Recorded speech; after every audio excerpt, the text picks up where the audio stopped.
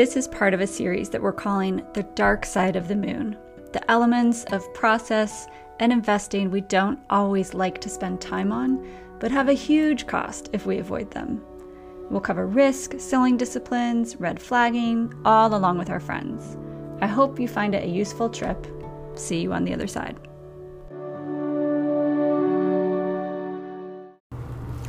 Today in our series, The Dark Side of the Moon, we are exploring value, and in particular, what to do with stocks that are perceived to be excessively valued. There are so many that fit this category and have fit this category for years now. As business models have changed with connectivity, networks, and the information age, there are more businesses that defy laws we thought applied to every business, laws like diminishing returns. But professionally, we prefer to rely on concepts and measurements that we feel are certain or at least proven somehow. We don't want to have to reevaluate things we've been taught and the methods that we think will help us. So, are we at a crossroads, an evolution, an inevitable correction? To explore, we talk with investor Scott Booth, who brings experience in both the equity markets and the private markets, and whose clear-mindedness has often provided really insightful conversations over the years. I hope you enjoy it. I have all these notes from a couple discussions with Scott, and I think this is where I'd love to start. We wrote a piece in 2013 about a framework of thinking about valuing companies that seem excessively valued. And I wrote, among other things, it's kind of like that point where you can't be sane and use a DCF and say that it makes sense in some way. It's just, you're beyond that level. And what got to me, Scott, was at certain times in the last 12 months, I felt like not only are there stocks that go into our so-called other room, but there's some stocks that have escaped that into like another world. And so I connected with you and said, hey, can we talk about this and think about this? And one of the things that you started pointing me to was concept stocks and abundance of optimism. And you said something very specific, I think, I'll probably get it wrong, but when the business model or the stock model becomes a recruitment model, that's a sign of some form of excessive overabundance of optimism. With any of that, choose to go anywhere you want, including ignoring that lead-in completely of whatever goes on in your head. Yeah, no, I think a few things. I remember when we had that discussion, we were talking about, well, how do you think of excessive value? And I think I equated it to, well, we have conceptually valued stocks. It's when conceptually valued stocks mean an overabundance of optimism. And to me, the only variable in there that kind of is variable is that abundance, overabundance or a lack of abundance. But the other two are very real. And I think one of the mistakes, investors make, people make when thinking about valuation is that they reject conceptual, right? So conceptual is what it is, right? Now, at the end of the day, valuation metrics obscure valuation drivers, right? We rely too heavily on them. The drivers themselves are more conceptual. PE tangibles, we like it, right? It's something that it's a number, but that obscures the fact that really what matters in value is, return on investment, growth, strategy. I mean, if we hired an analyst and said the way that we think about value is we measure it based upon future developments minus expectations, and just go from there, it would be an entirely different process of educating someone on how to invest than saying, well, we start with a multiple, we look at the market multiple, and we work off of that.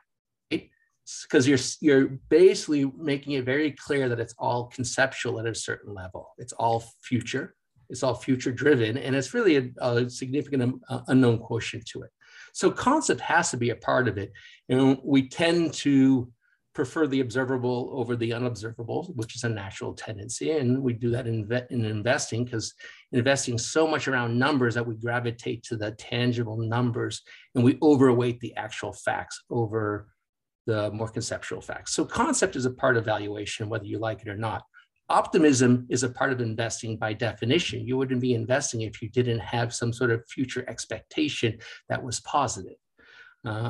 And so optimism is a fixed variable, concept is a fixed variable. The only thing that matters is the abundance of optimism. And I think we've seen a shift in that with, a world that's been technologically transformed in the last, decade or two. So there is a rationale for an abundance of optimism, which is different than, the stagflation 70s, right? So you can actually measure why there's more optimism. So I would say that's the first thing to consider when you start with the premise that there's excessive value, right? I think the other thing is that, whenever someone says, oh, everything's excessively valued, you say, well, hold on. Explain to me overvaluation without falling back on historical comps. Why is Apple overvalued? I don't want to hear about where it used to trade. I don't want to go back to what a market multiple was for the nifty 50s and say that's where it is. Why is Apple overvalued? Or why is Peloton overvalued? And I don't want to hear you fall back on the crutch of metrics. So I think those things actually make it a more curious supposition. Like, is it excessively valued? I'm not sure, right? The point around where you get into this sort of, recruitment as an indication of excess. I mean, that's effectively what happens in, mid-level marketing, models, where basically you have to co-opt more people in to create the incremental value for the early participants. I think Bitcoin has a lot of indication of that, right? You have to become a part of the Bitcoin world for Bitcoin to go up, right? Because it doesn't have any value other than the fact that of increasing recruitment into the culture, right? But that value is a lot less sustainable than the cultural value of a great business that is part of a, increasing return economy where, a business that's ahead actually has the ability to continue to stay ahead. That's not always the case with other businesses, but businesses that can do that, I think, are special, and you have to question whether they're overvalued or not.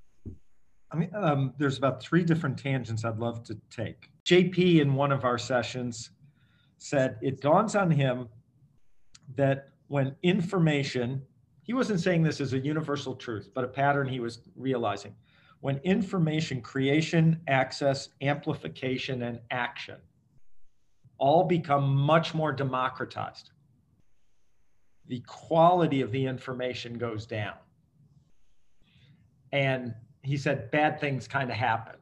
And he said, what he said in the session was, he's seen that pattern so much that it's almost a surprise that we as professional investors would be surprised by some of the things that we see now as maybe information access, creation, all these things. And information could be in quotes, but these elements, this data gets out there.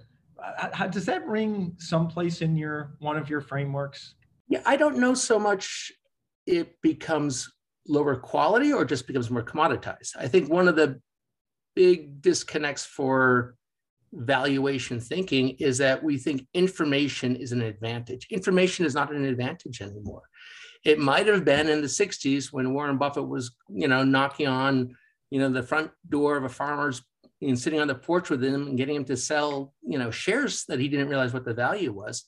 But in an information age where machines are smarter than we are, information has no competitive advantage. So if we get back into the business of investing and how do you create a comparative and competitive advantage, the idea that you can do that through information and information analysis is overvalued. I remember one of the Sundances, you made that comment in a little breakout group. Like, I think everyone was going fishing and I was hanging out, seeing what's going on. And he made that comment. Just, it struck me instantly. And it was a great way for me to see something new, but also see it at a richer level. And that changed everything. The next morning, John Dillon did a gathering on one of the back porches, and being a CEO of a number of public companies and some private companies. And the questions from us, there were about 18 of us, were, what questions should we ask management teams? From that, Scott, we actually then developed like a module of how business really works, because the gap between the people that do the investing and how the business really works is pretty massive. And here, like 18 like serious professionals, very successful, like writing down every word, because it was all sort of brand new what John was telling you. He's letting us in the inside. So my question is, well, if the professionalization of our business leads us to CFAs and all this and rationals and, you know, University of Chicago and all this type of stuff, how do you gain the skills in our industry to actually think through the depth of the business, if that's what it's going to be? Because you can only get so much of that in the book. The investors that I think are really good and that can sustain it over time are the ones that play a duration arbitrage with the other competitors in the market, the other investors. And what that is an ability to increase their confidence interval on a longer duration basis, right? And we all say it, right? We all say that we want to be longer term investors, and that's, you know, I invest on a 5-year, you know, horizon, but, you know, we can't ignore the fact that what we see is more powerful than what we think, and we see the market every single day. So we're always going to be reminded of the short term. And in a public market framework, you know, liquidity breeds relativity, right? You know, because there is, you know, almost infinite liquidity, we can't help but think of equity risk premium as opportunity cost in the near term, right? Oh, it's a great business on a 10-year basis, they'll keep growing, but you know what? There's some regulation headwinds over the next 2 quarters, and I can own something that's going up for the next 2 quarters and get back in, right? Mm-hmm. So it's just this constant short-termism that we're being pushed down on our thinking.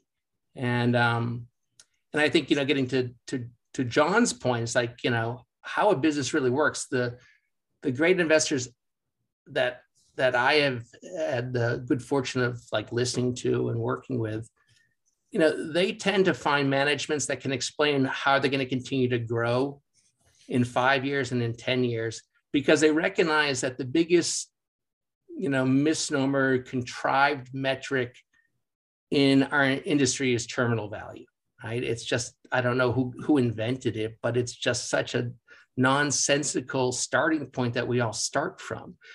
And it's that sort of light bulb that, wait a minute, terminal value is different for everyone. And yet we make the assumption that it's the same for everyone. So I'm going to start that dislocation and work backwards from there.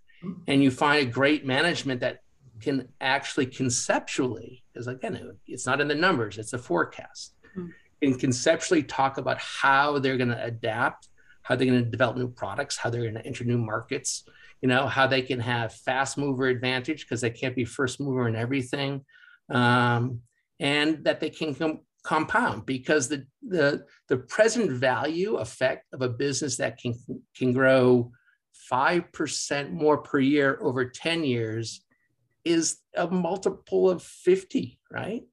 And that's where you get into what people say, oh, it's excessive. Well, it isn't. If you have a fairly decent confidence that in 5 years, there isn't terminal value, there's still growth. A couple things. One, I still remember a class at Wharton, which in some ways, different people at different organizations like Goldman, for instance, if they come into an organization, you have to retrain people, you know, to become investors because they're used to doing it. Well, anyway, at Wharton, I had to be retrained because I had learned all this stuff, which I was challenging everything. I still remember a discussion for about 15 minutes in whether we should be using 5% or 4% as the terminal value. And yeah, now it's like, and it was a serious discussion because we're all like, you know, we're taking notes, and you know, there were Nobel Prizes being awarded, things like that. So who was to say, like, yeah, like, I don't know, that 4 to 5, like, it's a big thing. So Scott, when you are, you know, wanting to compare the conceptually valued company, can you go into a little bit deeper of how then you're identifying that overabundance of optimism? Are there any characteristics that you see commonly, or maybe just in our day and age right now, that tip you off for that? Well, I think that what we have seen, particularly in the last 10 years, is literally there are two rooms, right? And that they are both legitimate. And I kind of loosely break them into more traditional businesses of diminishing marginal return and this, what I would call sort of knowledge industries, primarily software, which are increasing rates of return, which is something that we were never taught. Alfred Marshall has no idea what that is. He's rolling in his grave as we talk about it right now, right? So again, we were anchored into classical training that taught us that, there's only diminishing returns, right? That, you have terminal values, that winners get bloated, that physical cost of expansion. And so it's almost like starting with that dichotomy of businesses that fall into that category. And there's nothing wrong with those businesses. That's the reality for most businesses, but it's not where value is being created. And, it would be an interesting exercise to go back and tell me at what point Google and Apple were overvalued. I mean, Mark Andreessen in 2011 wrote an editorial in the Wall Street Journal saying Apple and Google are undervalued. Software is going to eat the world. He was right, right? And it's been proven in terms of their expansion because they were increasing return models, right? Tremendous network effects, tremendous qualities of invested customers. But I think sort of differentiating those that belong in that other room, you have to start with some of those softer variables. And as finance people, we don't like that. We like hard facts and numbers. And so, pushing people to be more curious and to digest more soft variables, like culture, like strategy, like, future opportunities, it's where the comfort is. And so that's where the opportunity is. And I think that that's kind of where you start with what's overvalued and what's undervalued. And again, the distinction between value and growth is just a misnomer as well. I mean, and that just has to be thrown out. It's got a couple things. One, we like to talk about at certain times breaking down the job of stock picking into 4 different jobs. One of them being a business analysis, and on the other end being a portfolio structure and construction and those things. And oftentimes I'll say that most of the bright people, young people, you can train to be a pretty good business analyst. Pretty good. Maybe not perfect, maybe not like really understanding everything, but pretty good. The second task is valuation analysis. It breaks it down for people. The third is like market psychology. Can you tell in those second and third tasks, which we break down kind of artificially, the whole thing's broken down artificially, can you identify some trait about people that are gonna be good at those things when you've been training people over the last 20 years, coming in and working with them? Can you go, oh, they're gonna be really good at that? I can train most people in being a business analyst, but I can't always find someone that's gonna get these other elements right. I think one of the trends we've seen in the last decade, and it's an important one, is this blending between private equity and public equity, and that the best investors are doing both, because I think that it's that framework coming out of the private markets that make them better public market investors. And so some of the best investors are the ones that weren't glued to their screens, that weren't overly visually biased to what they thought. So when they actually started to develop their analytic internal tool set, they were doing it with companies that basically they just had to analyze the business, right? So they didn't have the distraction of the market to sort of make them question things. And I think that that's helped extend that duration a bit. And when you're analyzing a private company versus a public business, you see a difference in the way that people ask questions. You see less reliance on short-term metrics, far greater dependency on assessment of management, and much more focus on where there are significant levers of growth. And I mean, it's been a growth-dominated success formula in the market for the last decade, partly because of what's gone on with overall global economic structure. But as people who are looking further ahead were the ones that I think have captured most of that. And I do think that what's happening right now with, particularly in private, where you're seeing so much money going in and sort of wanting to own sectors, it's almost like some of these great investors went back and looked at, okay, what was the right price I should have been paying for market leaders 20 years ago? And the number is so high, it's so staggering that they're like, well, I don't have to pick the winner. There might be 100 SaaS companies trading at 40 times revenue in the market right now, and maybe only 10 of them are worth it, but they're so undervalued, those 10 right now, that it makes up for the mistake of buying them all. And you're starting to see that in the private markets now. I think that's also what's driving this general multiple expansion in the public market as well. Interest rates. Arguably, we've had a whole generation of investors that either interest rates were going to be favorable in that DCF model, or it was just a non-factor, didn't have to think about it. And how do you think about employing interest rates, inflation at this particular moment? And how have you done that in the past? Where's it fit in for you? Well, there's a sort of a basic math to, listen, a DCF is ultimately very important. And if you're going to take, if you can take a company at what the risk-free rate is and the equity risk premium is going to give you an idea of what the multiple should be. There is a reason why this math kind of makes sense. And a swing of 200 basis points in interest rates can affect the difference in a multiple of maybe 25%, right? So on that level, it's kind of just basic relative value.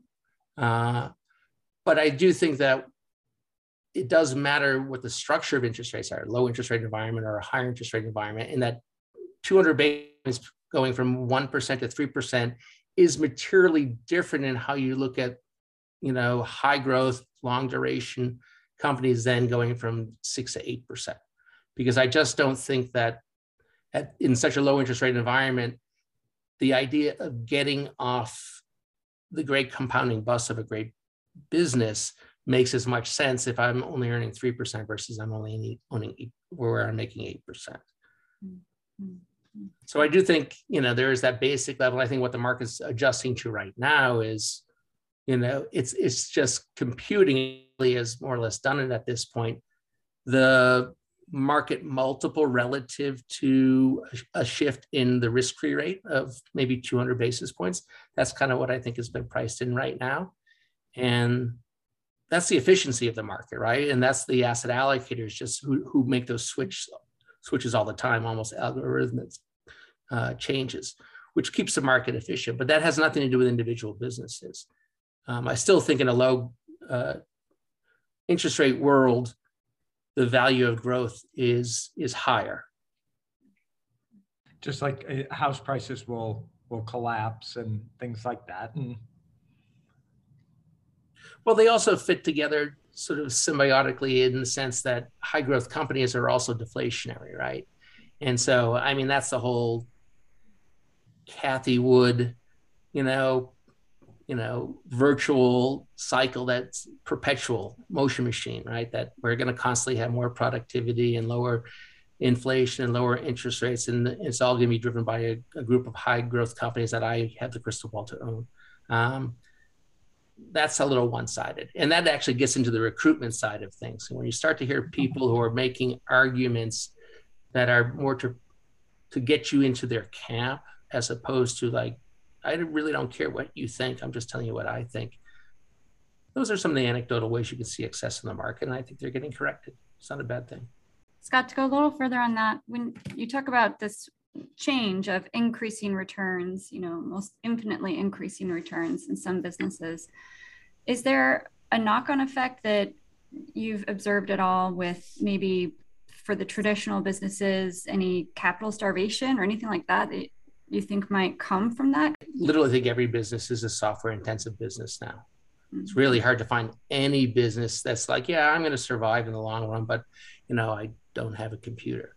And so it definitely seeps into all industries and to varying degrees. I think that it's still early innings in the sense that most of the market value has been created by the software businesses, or businesses that are highly dominated by intellectual capital, right?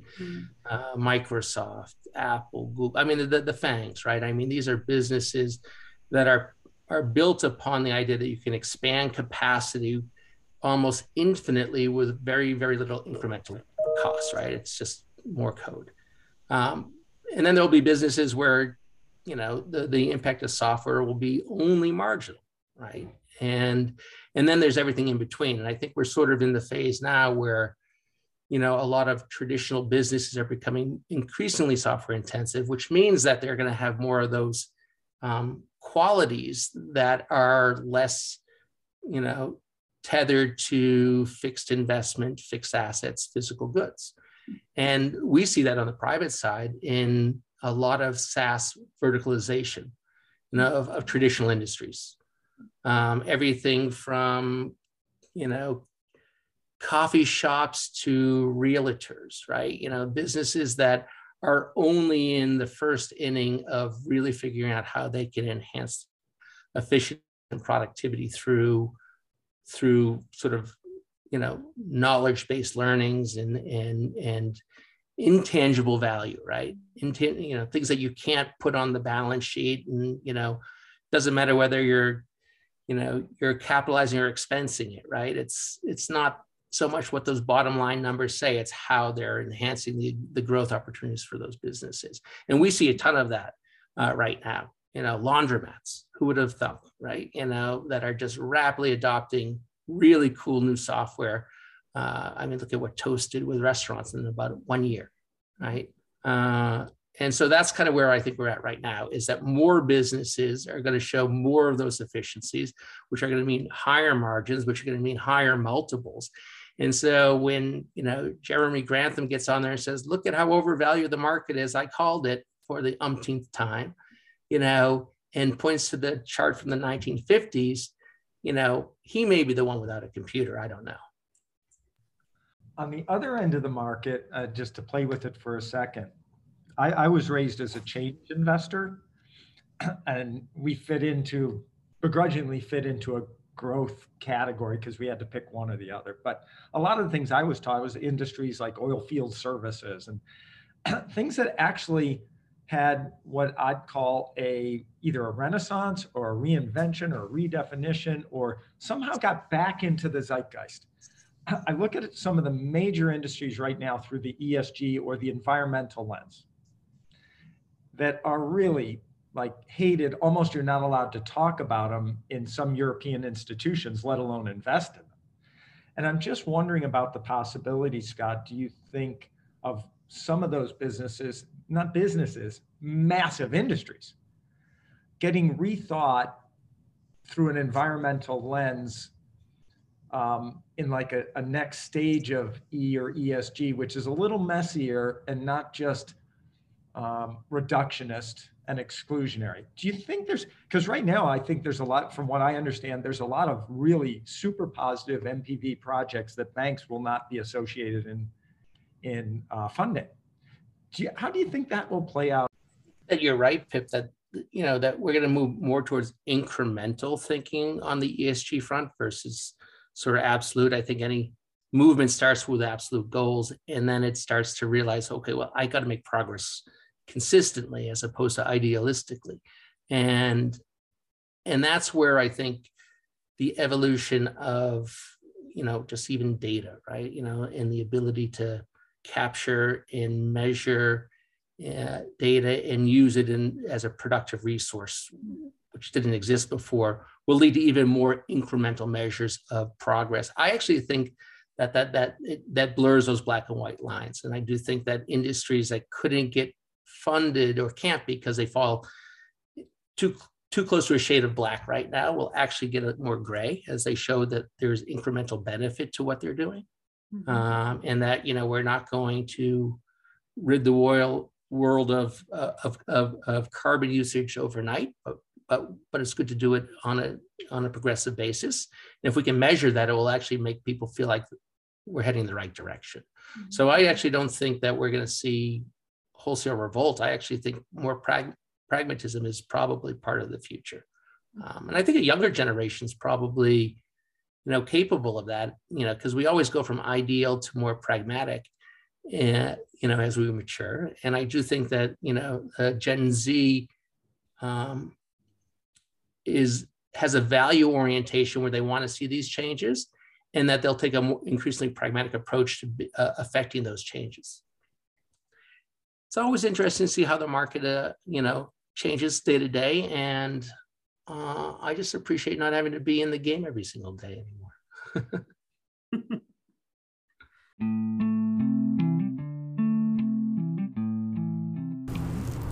In the middle of explaining why we may avoid softer variables like culture, strategy, and a change from diminishing return to increasing return models, Scott said something like, "It's where the comfort isn't, so that's where the opportunity is."